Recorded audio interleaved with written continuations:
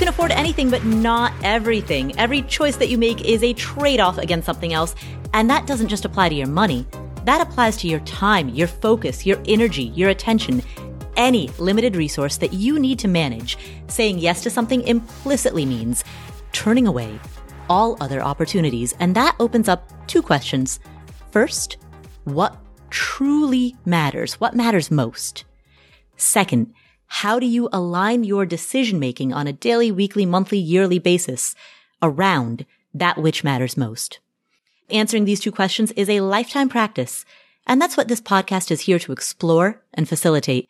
My name is Paula Pant. I am the host of the Afford Anything podcast. Every other episode, we answer questions that come from you, the community. And my buddy, former financial planner Joe Saul-Sehy, joins me to tackle these questions. What's up, Joe? I am ready to rock. Joe, you've got a crazy book tour coming up. I do. You're going to how many cities in how long? 42 cities in about 80 days. 42 cities in 80 days. That's Afford nuts. Anything Nation, I'm coming to see you. Wow. I'm coming to see you wherever you are. I just went to 8 cities in the last 25 days, and I'm spent. And boy, are your arms tired. I didn't even say I flew. Oh, I missed it. Sorry. I'm not great at the dad jokes yet. But you know what? We can set all that aside. Mm-hmm. I'm still a month away from that, Paula. We got to stay focused because we got 4 kick butt questions to answer today. We totally do. So Charlie in Cali has a question about behavioral finance. She has a significant amount of money in a taxable brokerage account and wants to know how to put guardrails around this account, basically how to protect herself from herself. How does she not tap this money, but at the same time, also not be a total miser about it? You'll enjoy hearing her question. It's really good. That's Charlie's question. We're going to kick off with that. After that, Jay has questions about tax loss harvesting. Say that 5 times fast. Nicole and her siblings are going to be inheriting some properties that they will be co-owning and co-managing together. So how do they deal with that? And Ed owns 3 homes, 2 of which he plans to sell in the next few years. And he's got some questions about residency and the capital gains exemption. So we're going to tackle all 4 of those questions in this episode, starting with Charlie. Hi, Paula and Joe. I'm a longtime follower, and I'd love your perspectives on a financial conundrum my husband and I have been debating. After many years of renting and saving, we bought our first house earlier this year. We actually had enough money in our taxable investment accounts to buy in cash, but we decided that we would prefer to keep our money invested and instead put 20% down, about $200,000, and got a mortgage at 3% for the remaining balance, about $800,000.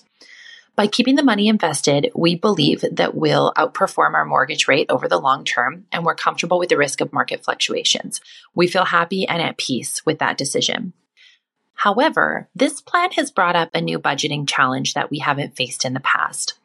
After so many years of working and saving, we have some other large discretionary purchases we'd like to make over the next several years. For example, my husband wants to buy a camper van.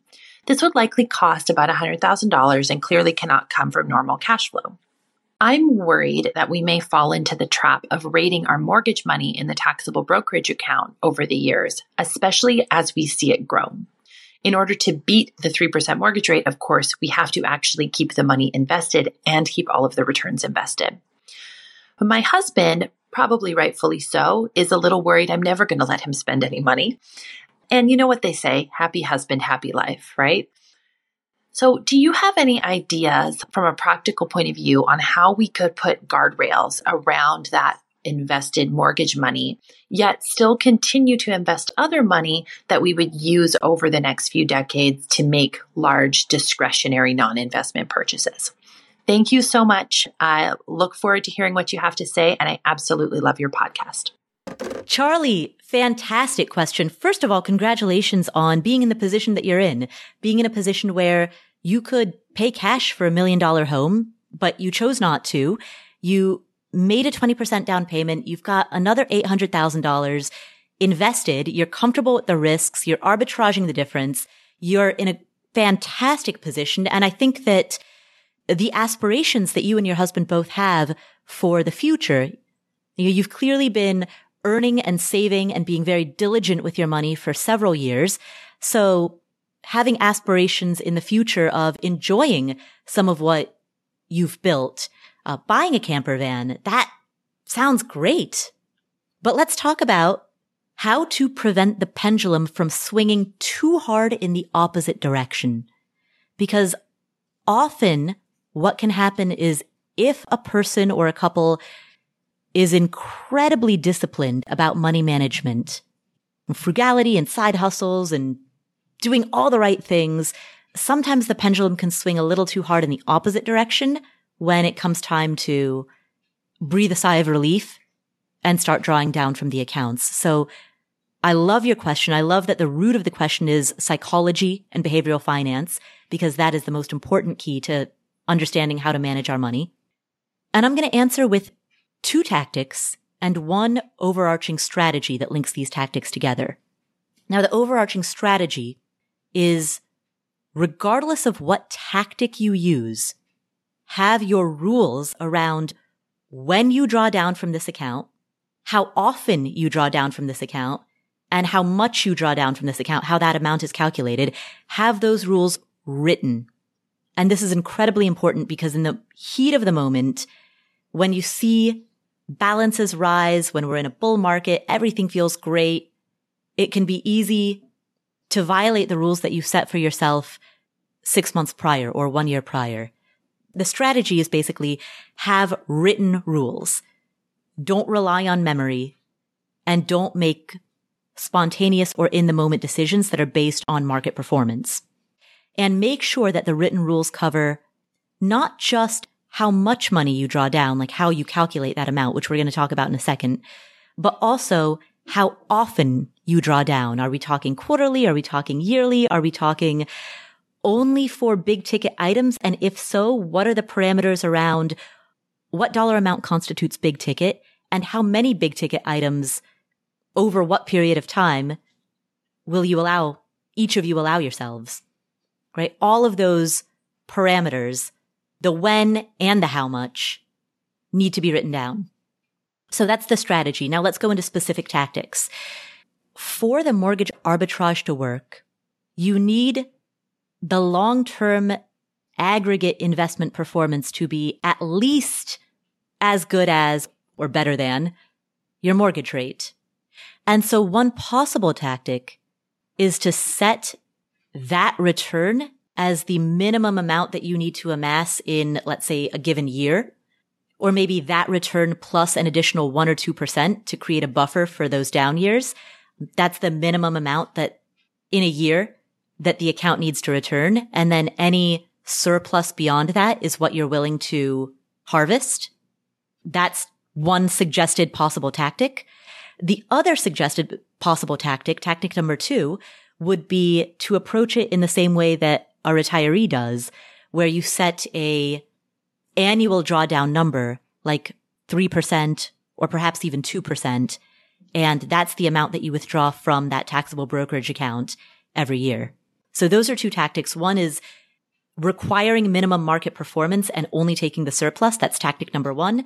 And the other is approaching it with a fixed drawdown amount that is ideally a more conservative amount than the standard 4% that retirees use. That would be tactic number 2. I didn't disagree with any of that, Paula, but I still think that if I'm husband in Charlie's scenario, I think the fun is still all sucked out of it because I think if I've got this all written down and I'm only doing things based on what the market does, and I'm thinking his point seems to be I'm only going to live so long. So why don't I live a little now? And I think to answer that question, that piece of it, before you go to the tactics that you talk about, I think we have to talk about a couple things. Before I went into financial media, after I sold my financial planning company, I actually went back to school to become a teacher. And I took a couple really interesting classes on human development. And the way adults learn is fascinating versus the way children learn. The way that children learn is you tell them what to do. You can give them the why, but it really doesn't matter. In most cases, brains aren't developed enough just because I said so, even though that sounds like an awful answer, in many cases, these classes taught me is actually a fine answer. Because if mom or dad thinks that it's what we should do, then it's probably right. And you'll find out the way as you go. By the way, it's still because I'm an adult, I don't like that. And if you're listening to me say that, and you're like, yeah, I don't like that. It's because adults don't learn that way. Adults need the why. Adults really need the why. And for Charlie and her husband to have the why, I think it comes down to two things. It's purpose and comparative value are the things that we want to look at. So number one is, what is the purpose of the money in this account? Whenever I'd help people save money, we would try to put a name on that account so that this account was for X. Specifically, the account was for X. It wasn't my non-qualified brokerage account, because if my non-qualified brokerage account, it kind of implies I can use it for anything now. It's flexible money.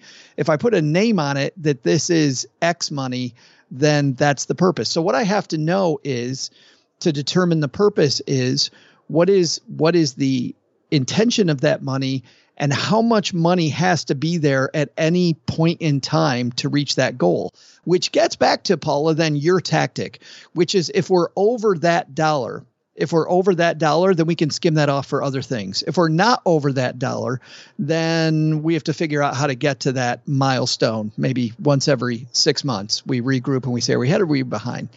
Okay, so let's say in this case, the goal of the money is that they want to preserve the ability to be debt-free at the snap of a finger, which means that the goal of the money is that they need to have enough that they could write one big check and pay off their mortgage today, if they wanted to.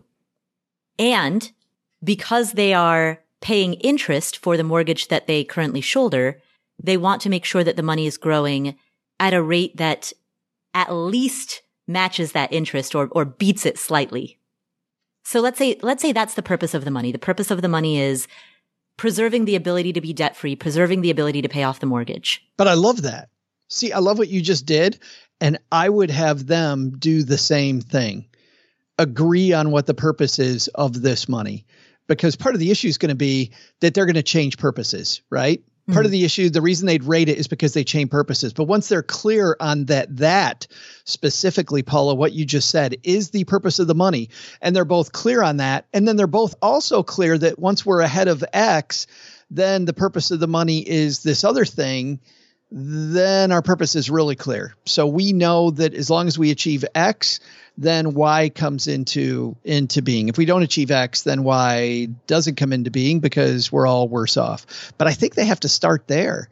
I think they have to start with what is this purpose and agree, because there are no guardrails that are going to work if you don't agree on that purpose. So what you're saying is step 1, define the purpose. Step 2, calculate the amount needed to achieve said purpose. And then step 3, siphon off any extra. Siphon off the extra for what if we've got A plan and then B plan, mm-hmm. The B plan is fine as long as everybody recognizes this is a B plan. It's great. We can do this. This is the B thing we're doing with the money as long as A gets achieved.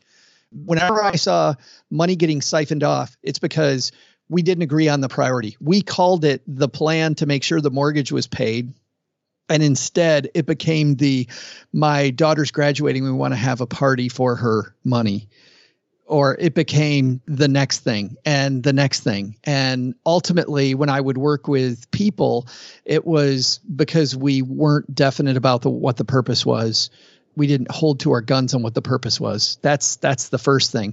Which brings up the second thing, comparative value. What the husband's questioning is this more important than having the camper van today? I mean, maybe Charlie didn't say that, but that's what I heard.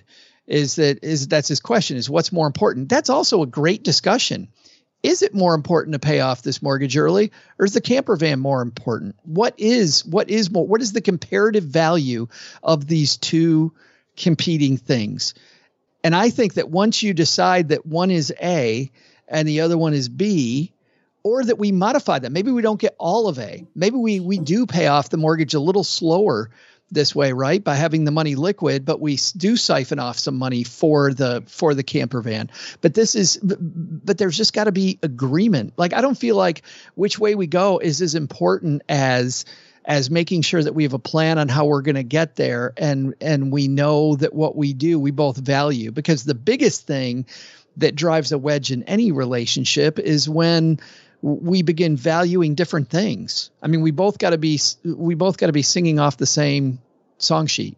And that brings up an interesting point, because that comparative value is so subjective, and particularly in the context of a couple, one person might find a lot of psychological value in knowing that they could be debt-free at any time, that they could pick up a checkbook, pick up a pen, write one check, and boom, zero debt.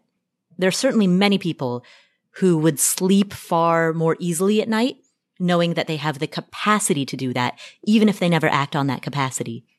And then, conversely, there's also a very sound argument to go tour the country in a camper van at a time when you're young, you're healthy, your job and family related responsibilities allow you to do so. You know, those years are few and precious before either responsibility or ill health gets in the way of being able to do such things. So there is no better or worse decision, but in the context of a couple, there might be, how do I say? Resentment. That's a pessimistic way. I was just going to say competing. Well, I think that if we don't have that discussion, there could be resentment. But can you see what a wonderful discussion this is and how horrible it is if we don't have that discussion? Because I feel like that is the thing that will destroy her guardrails, is this competing thing that always seems to come up. Like we never get over it because we haven't agreed. And I think it's not an easy discussion, but I do think that that's the necessary place to begin, because that is the guardrail. The guardrail is we agreed that this is X. And once that money is no longer non-qualified brokerage account flexible, and it's instead pay the mortgage off money, and then once every 6 months we skim off the top to put it in a different account or a different fund in the same account that is our camper van money or whatever it ends up being money, I think then we're all on the same page, and all of a sudden the guardrails are up because everybody knows what this money's for. You know, another frame of looking at it that they can use to inform the discussion that they have is, for whatever purpose they're thinking of, you know, using some of this money for, would you take out a loan against your property in order to fund that same purpose? So, for example, if hypothetically they had used that money to pay cash for their home, would they borrow against the value of their home to buy a camper van? Or would they borrow against the value of their home for any other purpose that might come up in the future? That's funny you say that. A question I used to always ask was, which one would make you feel worse? Would it make you feel worse that you didn't have the camper van, but you knew the house was sold or the house was paid off? Or did it make you feel worse that the house didn't get paid off, but we enjoyed this time in the camper van? And it's funny because when you look at it from the two different frameworks, you might wind up with different answers. Like, would it make you feel worse if the house wasn't paid off, but we enjoyed the time in the camper van? When I hear the framing of that question, where my brain goes is like, yeah, let's enjoy the time in the camper van. But when I flip that question around, if the home were paid off, would I borrow against the value of it in order to buy a camper van? My brain immediately says no. So there's something to unpack there when you've got the same set of circumstances. Fundamentally, you're talking about moving numbers around on the spreadsheet in different ways, but the framing of it in one direction leads to a yes, and the framing in the opposite direction leads to a no. So, Charlie, what we're saying is you need to frame the question the way you want it to be for your husband. That's what we're saying here. No, I think what we're really saying, though, is that even, and if you disagree, by the way, that doesn't mean there's not a middle ground. Maybe the house, you still have money there for the house to be paid off, but maybe it's not as quickly as you had expected. Or maybe the camper van, she said $100,000. Maybe it's not that $100,000 thing. Maybe there's an opportunity to do something differently that makes you able to compromise. But I think it's a wonderful discussion to have. It's a great, just you and I talking about them having this discussion fires me up. Yeah, exactly. And you know, the other thing that we haven't explored is they're clearly great savers. So what are they doing with their current savings? I would assume that they probably have a monthly surplus. I'm assuming that their income exceeds their expenses. So what are they doing in the present, month by month, with new savings that they're amassing? Are there other outside ways to solve this? Yeah, exactly. Yeah. So as usual, we come down with, I don't know. Well, what we do here is we never give you an answer because that would be shortchanging your educational experience. Instead, we give you frameworks and perspectives that allow you to think through the answer for yourself in a more critical and more refined manner. Oh, I don't know. I think today we're going to give Jay a definite answer. Ooh. With that, look at that segue. I didn't even mean to segue. I'm just saying, I was just looking at the questions today and I said, well, I don't know. I think Jay's going to get just a black and white answer. All right. Well, then here's what we're going to do. We're going to take a quick break for a word from our sponsors. And when we come back, we're going to find out whether or not we answer Jay's question directly. But in the meantime, Charlie, thank you so much for asking that question. Congratulations on everything that you've built and best of luck with whatever you decide. Feel free, by the way, call back and leave a voicemail. I love hearing follow-ups from people who have been on the show in the past, people who have asked questions. I love getting updates and sharing those updates with the audience about what decision you end up making, how things end up turning out. So Charlie, and also anyone else who has ever had a question answered on the show, please call back and give us an update. All right, with that, break for a word from our sponsors, and then we're going to hear from Jay. This episode is sponsored by State Farm. Are you a small business owner looking for insurance that fits your needs and budget? Look no further than State Farm. State Farm agents are not just insurance providers.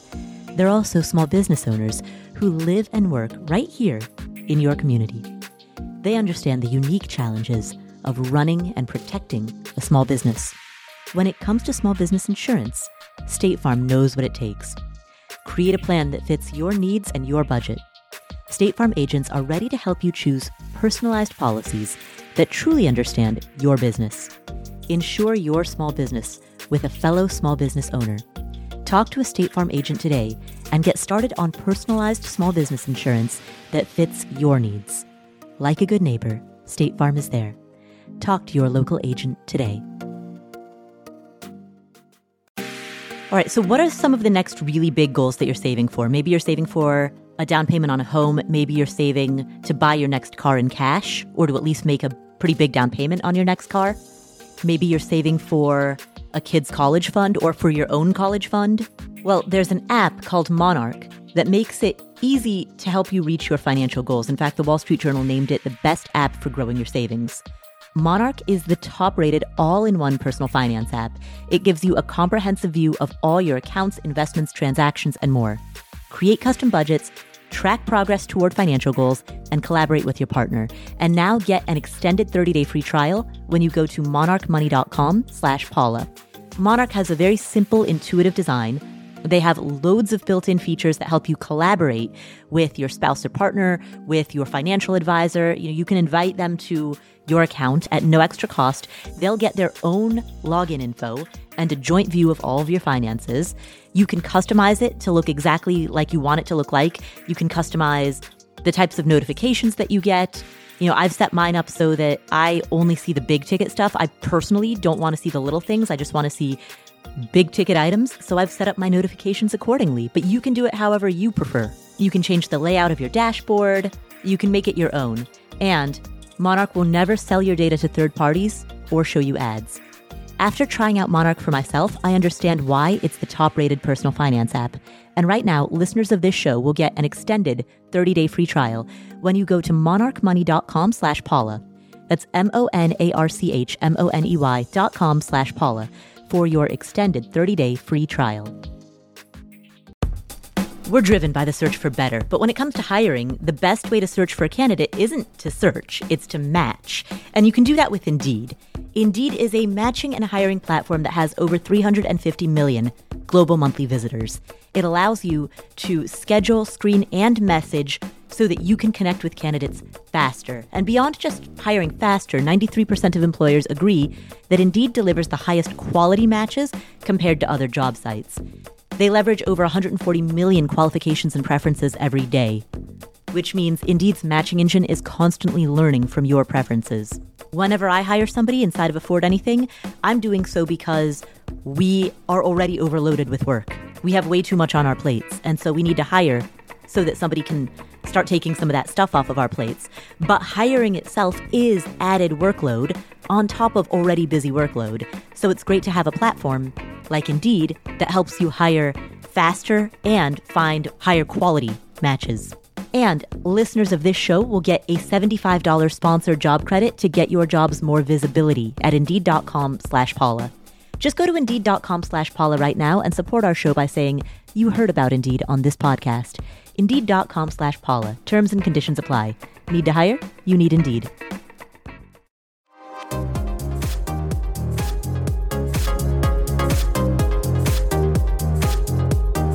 Our next question comes from Jay. Hi, Joe and Paula. This is Jay from the Midwest. My question today has to do with automating my finances and my taxable investment account through M1 Finance versus having the opportunity to tax loss harvest from Fidelity. M1 Finance does not currently allow for any definite tax loss harvesting. That said, they do have some tax benefits to how they put your money in and take it out from what they list on their website. I don't know the back end details of all that. I am in a high tax bracket and expect to be in that in the future, probably in the 32 or 35% tax bracket. I know that we can offset about $3,000 worth of ordinary income with tax losses on, investments per year. And so that would translate to about a $960 or $1,050 tax benefit per year. By the time I transfer the money over to Fidelity, check to see when my funds have cleared, check my rebalancing sheet to see where the money should go into, which funds it needs to go into, then have to place limit orders, have those limit orders not go through, have to recheck and cancel the order, put a new order in. My estimate is probably at least 30 minutes per month or about a half hour a month, give or take, that I will be saving by automating everything through M1 Finance. At my hourly rate, this translates to about $13.50 per year. So based on, that kind of back of the napkin math, it looks like automating is probably the better way to do it. In addition, I'm going to be kind of dollar cost averaging in any way. And so I don't know how much benefit I will really get from the tax loss harvesting aspect of things, as I plan on doing that every single month kind of going forward. I've always heard that having somebody with a high income should preferentially tax loss harvest, and that would be the most benefit is in the higher income brackets. But based on this math, I don't feel like it would benefit me as much as the automation. I just wanted to see if I was missing something, if there's more benefits to tax loss harvesting that I am not seeing, if there's any other information that you guys can provide on tax loss harvesting, or just kind of help me make sure I'm mathing all this out correctly. I would greatly appreciate it. Thanks for all you do. I've learned a ton from Afford Anything, and also from just started listening to Stacking Benjamins recently, and really appreciate all you guys do for us in the DIY community. Jay, thanks for the question, and thanks for the kind words. We have a blast doing this. It's so fun to help people solve these issues. Jay, so here's the deal. I understand that on M1's website, they tell you that they do not do tax loss harvesting, which is true. They do not automate it. They don't do that for you. However, I have an M1 account, and you I think it's still tax loss harvest. Now, it depends. And let me tell you how. So M1 Finance will do, and this is according to the help page on the M1 Finance website, they will do tax minimization to help you minimize your taxes. And of course, if you use some of their recommended portfolios, they will use not only low-cost exchange-traded funds, but those also minimize taxes. So they do that. However, if you bought a single investment and you only made one trade, you can still do tax loss harvesting by just selling that and either moving that portion of your portfolio to a cash allocation at M1, or by buying something that's in a similar but still different, it has to be materially different investment, and tax loss harvest. So if you bought it all at once, you can still do it. And for a lot of people, they do buy it all at once. So they buy the majority of it once. So if you're going to make one swoop and you're going to sell off a single position that has lost money to take tax losses, then there's nothing stopping you from doing that at M1. Now, it's trickier if you've been buying over time into the non-IRA account, because then, Paula, you've got a mess of some are up, some are down, and you're trying to sell the ones that are specifically down and not the ones that are up. Yeah, they don't do that. That's not what M1 does. So in that case, then you look at moving the money over to Fidelity. But I bet for most people listening, they bought it all at one time. And that answers your question. You can, even though they say that they will not, you can still do it. You just sell the position. And like most brokerages, there's no fee for that trade. So you can go ahead and sell it off and capture the loss. Make sure you put into something different for at least 30 days to avoid what's called a wash sale rule, and you're good. It does get more complicated, Jay, if you have been dollar cost averaging in and you're part up and part down. Number one is, I'm with you, man. The efficacy of doing that, you have to calculate before you move your money over to a different brokerage account. The second thing is also look at features and benefits. Obviously, Fidelity's got some cool stuff that they do, and M1 has other cool stuff that they do. So which features are more important to you before you make that move? Because obviously, if you move it to Fidelity, you don't want to make those moves and then move it back to M1. So be very careful that, and I'm with you, and I heard that in your voice, that you want to be careful about this move. Generally, although you didn't say how much is in your portfolio, it feels like you've done the cost benefit analysis, and I'm with you. For a lot of people, tax loss harvesting will give them some money. If you're selling partial positions to skim off and get a few dollars here and a few dollars there versus the automation that you get at M1 that you can't get in many other places if you're using their pie approach and continually adjusting the pie, which is what M1 does very differently than a lot of other brokers do, then there is a cost benefit analysis. And I'm with you. Moving this money over is way harder than it probably should be. It drove me crazy when I was a financial planner. My co-host at Stacking Benjamins and Paula's friend OG, who's a certified financial planner, tells me that nothing's changed in the 12 years since I left. It still is a pain in the butt to move that money over. So, my gut is with you, but obviously, like you said, I think you do the math and look at your hourly rate, which is what I think, Paula, you probably have a comment on. Yeah, I do. So the one thing that I wanted to comment on, Jay, was the part of your question in which you stated that if you were to do this yourself, it would take you about 30 minutes a month. And with that data point established, you then began making comparisons between your hourly rate and the cost benefit of this move. What I wanted to chime in on is the framework of that style of thinking. And so let's expand this out and make it applicable to everyone who's listening.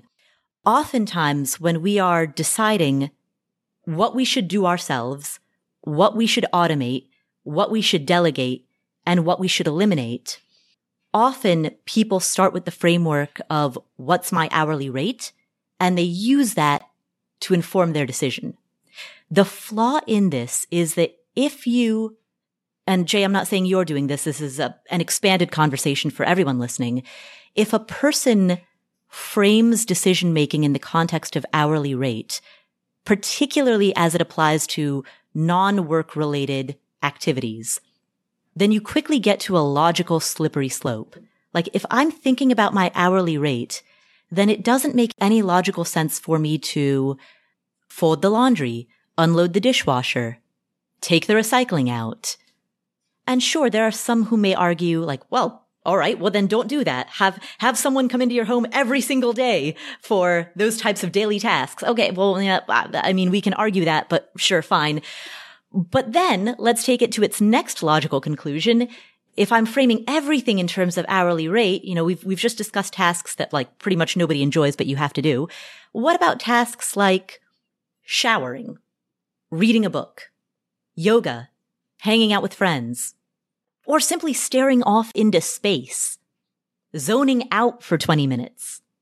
if I were to take the framework of what's my hourly rate to its logical conclusion, I would never be able to justify any type of relaxation activities or social activities, nor would I be able to justify any type of chore or errand, even the ones like unloading the dishwasher, which are more difficult to outsource, and which arguably provide a little bit of zen and keep me connected with my environment.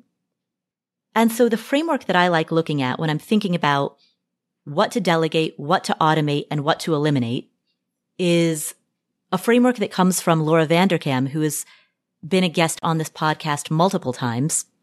She was a guest in episode 38 all the way back in 2016, and she was also a guest in episode 147 in 2018. Laura presented the framework that you should first fill your schedule with all of the activities that you can't outsource, like exercise or calling your mom or reading, learning, hanging out with friends. Like, fill your schedule with the things you can't outsource. And then only if there's time remaining can you then infill that remaining time with things that you could theoretically outsource. And that, I believe, is a much healthier, more comprehensive framework than a strict hourly rate calculation. So that's a big picture comment on the framing in your question. But I wanted to throw that out there since I think most people who are listening to this podcast could derive a takeaway from that.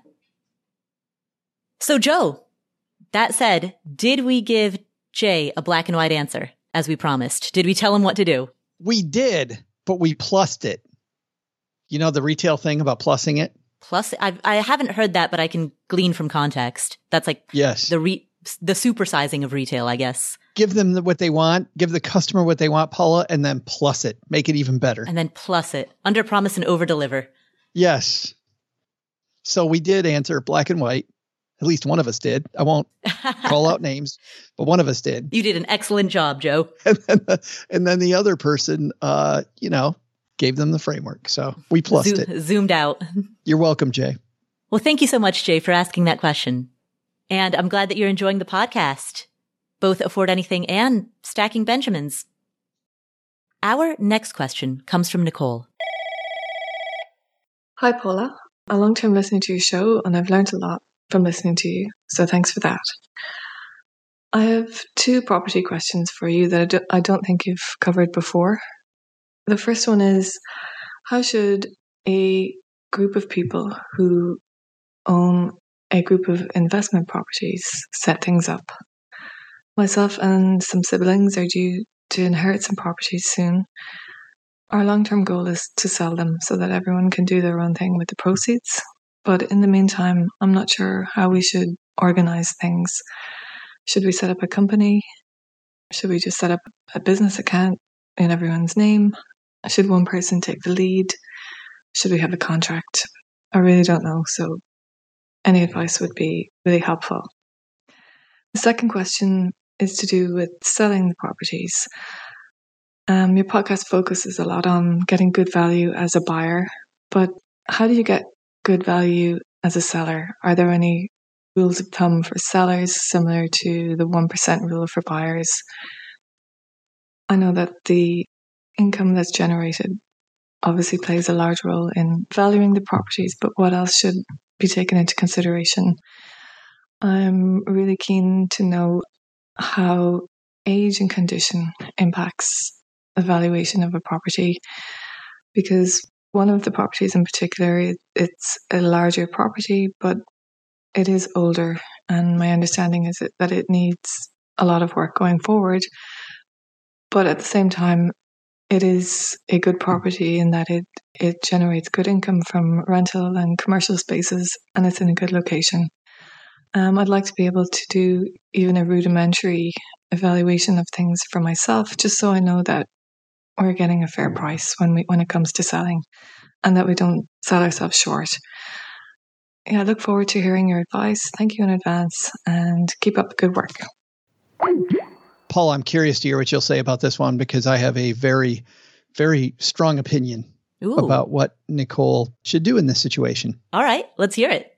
I think, and tell me if you agree with this, I think that if the goal is going to be to sell the property, we can go down the long and dirty road of how to set up an entity and to make sure that things work fairly and that co-owning the property goes equitably until the time that you down the road decide to sell it. But if the goal is to sell it, I feel very strongly to avoid all that stuff as much as possible. Like if we can avoid all of that headache, all of that accounting and just messiness, I would avoid all of that. Here is my thought. If the goal is going to be to sell it, leave the house in the estate and have the executor. If it's a will, you'll have somebody called the executor work with the executor as a family just for the short time to have the estate sell the house.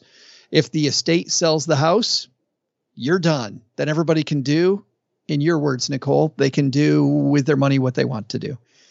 No mess, no fuss. Or some mess, some fuss, but way less mess and way less fuss than the other answer we'd give if you really want to buy property with a bunch of other people. Or own property. She's not buying it, but own property with a bunch of other people. My suspicion, based on her question, is that she and her siblings may want to hold on to the properties for a little while because they think that they can renovate or improve the properties, improve the cash flow, improve the income, and then maybe sell it at a higher rate. She mentioned that one particular property is a larger property, but it's older and it needs a lot of work. Yeah. She asked about how properties are valued and how the income that's generated from the property plays a role in the valuation of the property. So I'm guessing, based on the fact that she's asking about those factors, that they want to sell the properties not as they are, but as they optimally could be in order to fetch top dollar.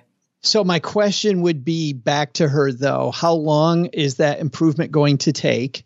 And working with your attorney who's helping distribute the estate, helping the executor distribute the estate, would there be a way for the estate to just do that rather than draw this out longer? So if it's going to be a year or if it's going to be 2 years, is everybody fine with the fact that it's going to take 2 years to have this come out of the estate? And then the executor of the estate would be responsible for all of that? The executor of the estate is responsible for it. And by the way, if it's one of those family members, that's fantastic because then you're all working together anyway on the rest of the estate stuff. So improving this on behalf of the estate, if it makes sense for the estate, the way many estates are drawn up, that could be something that the estate still handles. Right. Though that does open up the question, when it comes to renovating a property, fixing it up, raising the rents, which might involve tenant turnover, there are a lot of decisions that need to be made. And so it opens up the question, is the executor of the estate and or the person who takes the lead, is that person authorized to and capable of executing good judgment? What happens if one sibling disagrees with some of the decisions that they're making? Maybe they think that they're overspending on renovations, or maybe they think that they should not raise the rent to such a point that it triggers tenant turnover, right? How do you deal with the fact that you've essentially got a board of directors, which is what Nicole and her siblings are de facto would be? You've got a board who are all going to be weighing in with different opinions about how much money should be spent and to what degree should a place be renovated. You know, in the spectrum of feasible to optimal, like to what extent should it be spruced up? Those are all management questions. Sure. And how she answers that, I think, answers the question. If there's no question about those, everybody's on the same page, I would try to make it less messy. But if you think that there's going to be disagreements, this is an elongated process, then by all means, then we have to do the messy thing. But I think I would work my hardest to try to avoid the messiness. Because the question, to your point on those renovations and the new tenant is what's the true ROI on that? This is Jay's same question with tax loss harvesting, but on probably a much bigger scale, possibly on a much bigger scale. Jay didn't say how much money he's talking about he would make or lose from tax loss harvesting or not doing it. But if that isn't possible, then I think you do have to form an LLC, and you're still going to have to work through those same issues, Paula. Right. The same questions. Yeah. Those issues don't go away, but you will just need a holding tank. You'll need to figure out who's in charge. Yeah. And Nicole, you will have to have one person take the lead, because that one person is going to have to be the point person who coordinates with contractors, coordinates with property managers, and makes 1,000 small decisions. Do you want chrome versus stainless steel for your cabinet handles? Right? Thousands and thousands of tiny decisions that have to be made. So whoever takes the lead needs to be authorized to make those decisions and needs some parameters around, like, hey, if a decision is going to be greater than X amount, then bring that decision to the board being the siblings. But if the decision relates to less than X amount, then just go ahead and make it. And talk about not answering the question, because I know I've heard you answer this in other places. Well, Nicole asked a question that a lot of people want to know. What is the entity I use? Mm-hmm. The entity truly isn't the important thing here. Right. Yeah, exactly. And, I mean, don't get me wrong. It's important, but that's easy. That's the easy part. The hard part is how are we going to manage this change? Yeah. It's not the entity. It's the agreements. Yeah. That's where the difficulty is going to be. Right. And then, of course, there's the 4 Ds: death, divorce. Domino's Pizza. No, that didn't make it. I don't think that's one of the Ds. Oh. Free pizza with purchase of house. I'll tell you what I'm going to do. If you do create an entity, those are conversations that you'll have to have as well. What happens if a sibling gets divorced during this process and their ex-spouse puts a claim on their share of the property? What happens if a sibling, heaven forbid, dies or is disabled during this process? What happens in all of these black swan scenarios? How do all of the other members of this entity deal with this? So yeah, I'm with you, Joe. If you can get it done quickly and sell it sooner than later, that'll... Leave it in the estate, please. Yeah, that'll minimize a lot of the headache. But if it is financially advantageous to go through the work of optimizing these properties prior to listing them, then you're going to need one person to take the lead. That person should have some level of compensation, and that person should have some authority and then boundaries or parameters around that authority. And when I say authority, I mean authority to make decisions, because there are so many decisions that will need to be made. And Nicole, to your question as to how the income of a property impacts its value, that largely depends on if we're talking about single family homes versus multi-units. If it's a multi-unit property, and particularly if it's a commercial property, then the demonstrable income will have a great effect on its value, because investors tend to look at cap rates when they buy. So if you can demonstrate a high cap rate, then that's going to bring up the value of the property. If it's a single family home, those are typically purchased by retail home buyers, and they're not worried about financial considerations. They're buying for emotional purposes. So thank you, Nicole, for asking that question, and best of luck with this project. We'll come back to this episode in just a minute, but first, 10 seconds on the clock. How many things can you name that are always growing? Like your hair, your net worth, I hope. Your income, your investment portfolio. Again, I hope. Hey, how about the revenue in the business that you run on Shopify? Shopify is the global commerce platform that helps you sell at every stage of your business, whether you just started or whether you've been in business for 10 years. Whether you're selling accounting textbooks or windshield wiper repair kits, and whether you're selling in person or online. If you're online, know that Shopify has the internet's best converting checkout, 36% better on average compared to other leading commerce platforms. And you can leverage AI with Shopify Magic, an AI-powered all-star. Now, what I like about Shopify is that it's there for you whether you are just beginning or whether you are doing your first million in revenue, your first dollar to your first million plus. Shopify powers 10% of all e-commerce in the US. They have award-winning help.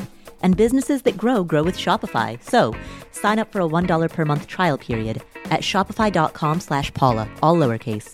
Go to shopify.com/Paula now to grow your business, no matter what stage you're in. Shopify.com/Paula.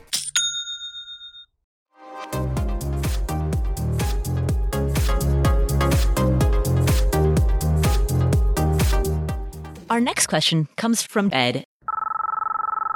Hi, Paula. I have a question for you about real estate and taxes.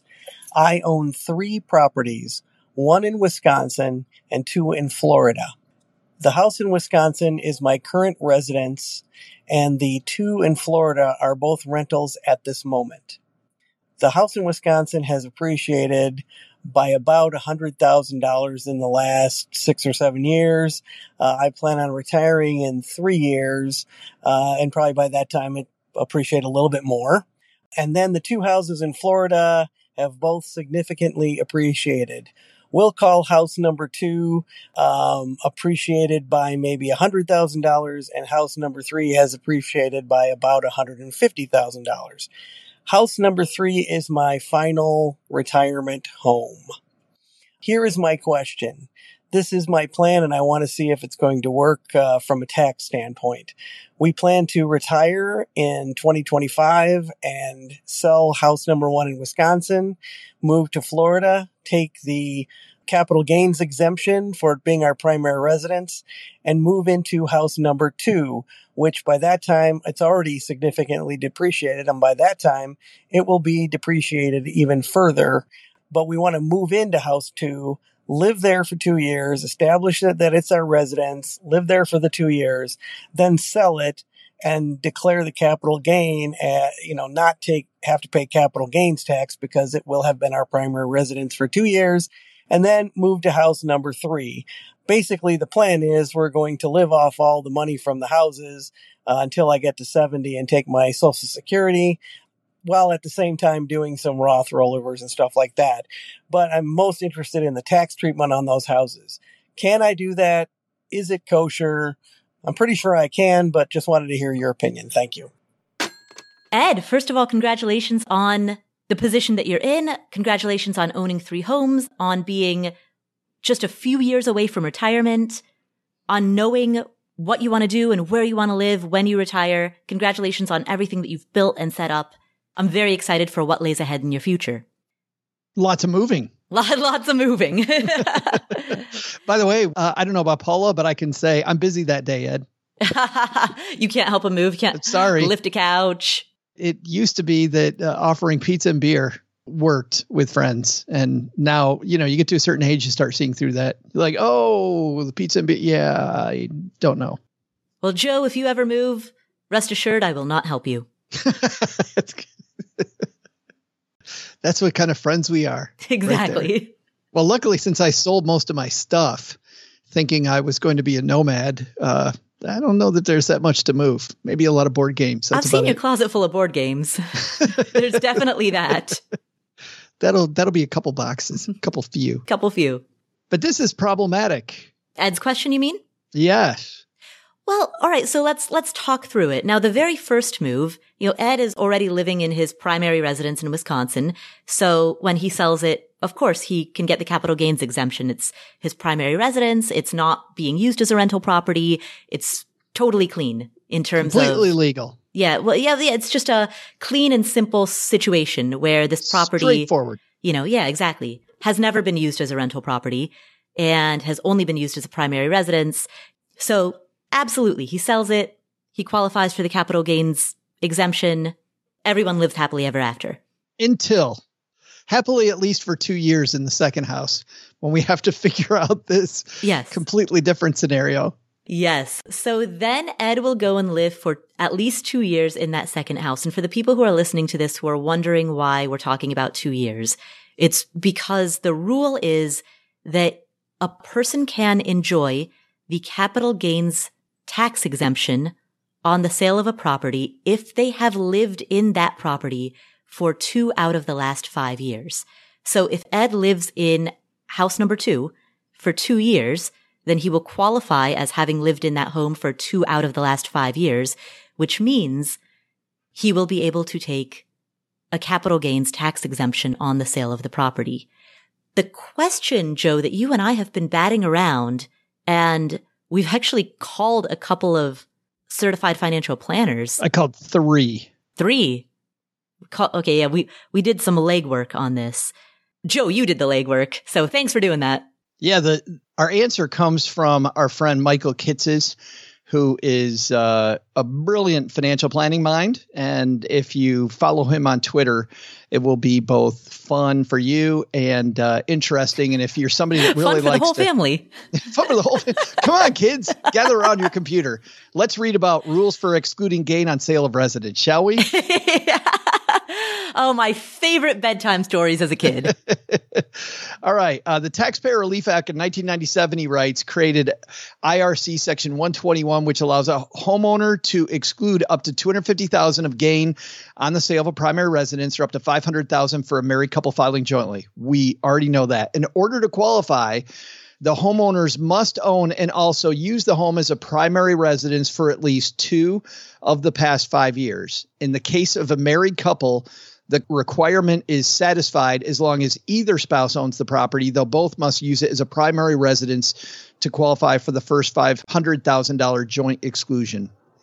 That piece says that, Paula, Yep. he's right on. Yeah, right? yeah, exactly. So far. But wait, there's more. Because the operative question, the real question is, at what point can he start excluding it? Is it from the point of move-in? Is it from the point of purchase? Does the depreciation that he wrote off, does it get added back in? He says, and this is funny because Kitz's goes exactly to his question. He says, because the exclusion is available as often as once every 2 years, some homeowners, not naming names, that may or not be asking questions this show, may even try to sell and move and upgrade homes more frequently to continue to chain together sequential capital gains exclusions on progressively larger homes. Well, and that's not the case here. Right. But this is a question about sequential capital gains exclusions on multiple homes. And adding complexity to it, it's a home for which he's taken depreciation as a rental property. Right. And he addresses that also. The opportunity is especially appealing in the context of rental real estate, as the potential capital gains exposure is often very large due to the ongoing deductions for depreciation of the property's cost basis that are taken along the way. Michael Kitsis is a fortune teller who knew that this question was going to be on our podcast. He completely did. To limit this technique, Congress and the IRS have implemented several restrictions to the Section 121 capital gains exclusion in the case of a primary residence that was previously used as rental real estate. The first, created as part of the original rule under IRC Section 121 D6, my favorite one, Paula. Wow, that's my favorite IRS exclusion as well. I was dreaming about this last night.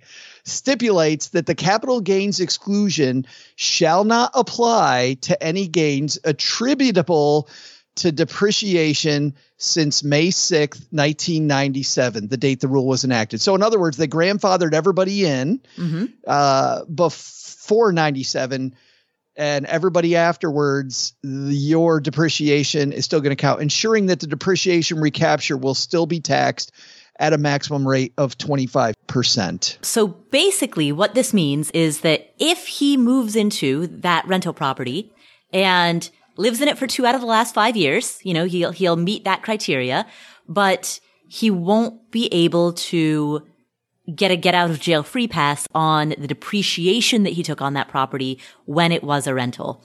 There's still going to be depreciation recapture. He's still going to be taxed on it, but he will still be able to live in it to meet the qualification of 2 out of the last 5 years and thus get the sequential chain of primary residence capital gains exclusions from the starting point of it being his personal residence. Ready for the next piece of this? Yep.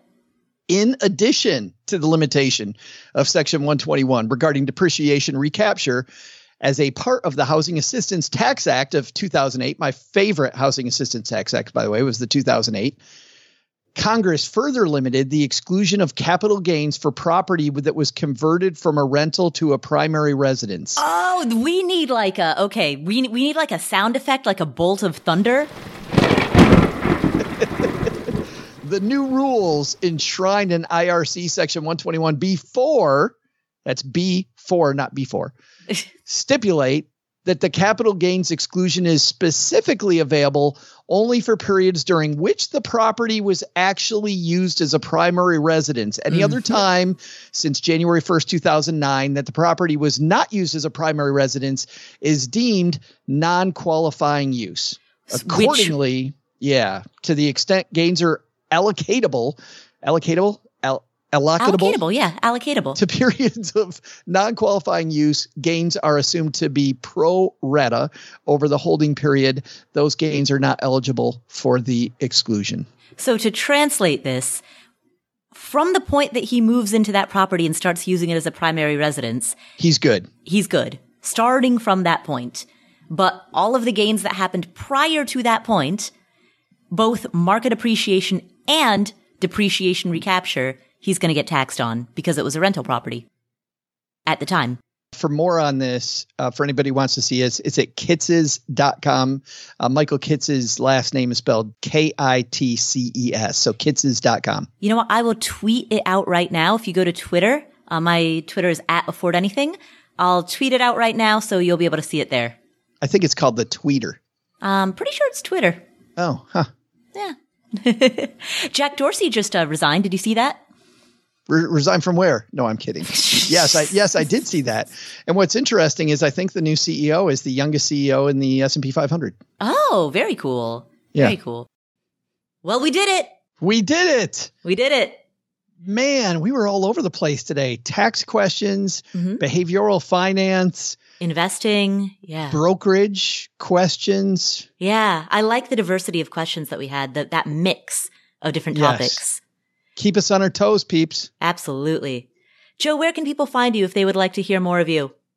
You know, what's really cool is, especially for Nicole, is that we did an interview that we often don't get a chance to do, which is it talks about being an executor of a will. We had a gentleman on named David Eady who walked through everything about problems that executors face, about the things people fight about.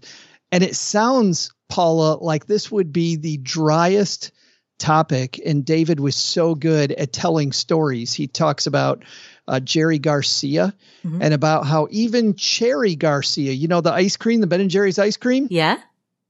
Like that that was even a part of his estate.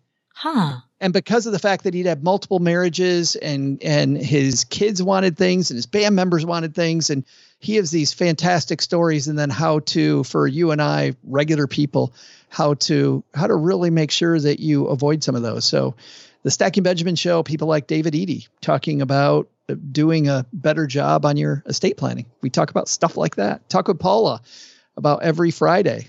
Yes. Yes, you do. As of the time that we're recording this, I'm in the process of possibly winning a trivia contest, but I don't know if I'm going to win it or not. It's so exciting. I'm tied for second out of 3. But you're only one question out of first. Right. Yes. It's so close. It's neck and neck. The two of us are tied for second, but we're 1 point away from first. We're both 1 point away from first. I think it would just be fun because our other contributor, Len Penzo, who's been with us for a long time as well. Len is a 2-time champion. And Paula, if you pull ahead of Len, even just that by itself would be fantastic. We shall see. Tune into the Stacking Benjamins podcast to find out. Dun, dun, dun. Well, thank you so much for tuning in. This is the Afford Anything podcast. If you enjoyed today's episode, please do 3 things. Number 1, share it with a friend or a family member. That's the single most important thing that you can do to help spread the message of financial independence. Number 2, leave us a review in your favorite podcast playing app. Just open up whatever app you're using to listen to this show and please leave us a review. Those reviews are super, super helpful in allowing us to book awesome guests to come on this show. Speaking of which, I want to thank BRC in Baltimore, who wrote, quote, "Great advice and insights. Paula and her guests are very knowledgeable and engaging. I enjoy watching a very smart woman build a business and brand, of which the podcast is one part. Have listened for several years. Looking forward to continuing. I do patronize the sponsors wherever possible because they're interesting and, for the most part, good quality for the money, and I appreciate that this podcast is free at this time. Thank you so much. Thank you, BRC in Baltimore. I don't know what to say other than thank you so much for all of the support, for being part of this community for so many years, for supporting our sponsors, for being part of the growth of this brand. So thank you for all of that. Thank you for the heartfelt review and for being part of this community. We also recently had a review from SerpentFire671, who says, "Been listening for years, and she has really helped change my life. I didn't know anything about finance, and learning from this podcast has turned my financial life around. Thank you so much." I am honored that I could be part of that journey. So thank you, SerpentFire671. Thanks to both of you and to everyone who has left us a review. And if you haven't done so yet, please open up whatever app you're using to listen to the show, and please leave us a review there. So the 3 things you can do: number 1, share it with a friend or a family member. Number 2, leave us a review. And number 3, while you're in that app, make sure that you hit the follow button so that you'll be able to see whenever we release new episodes, and you won't miss any of our amazing upcoming shows. Thanks again for tuning in. My name is Paula Pant. This is the Afford Anything podcast, and I will catch you in the next episode.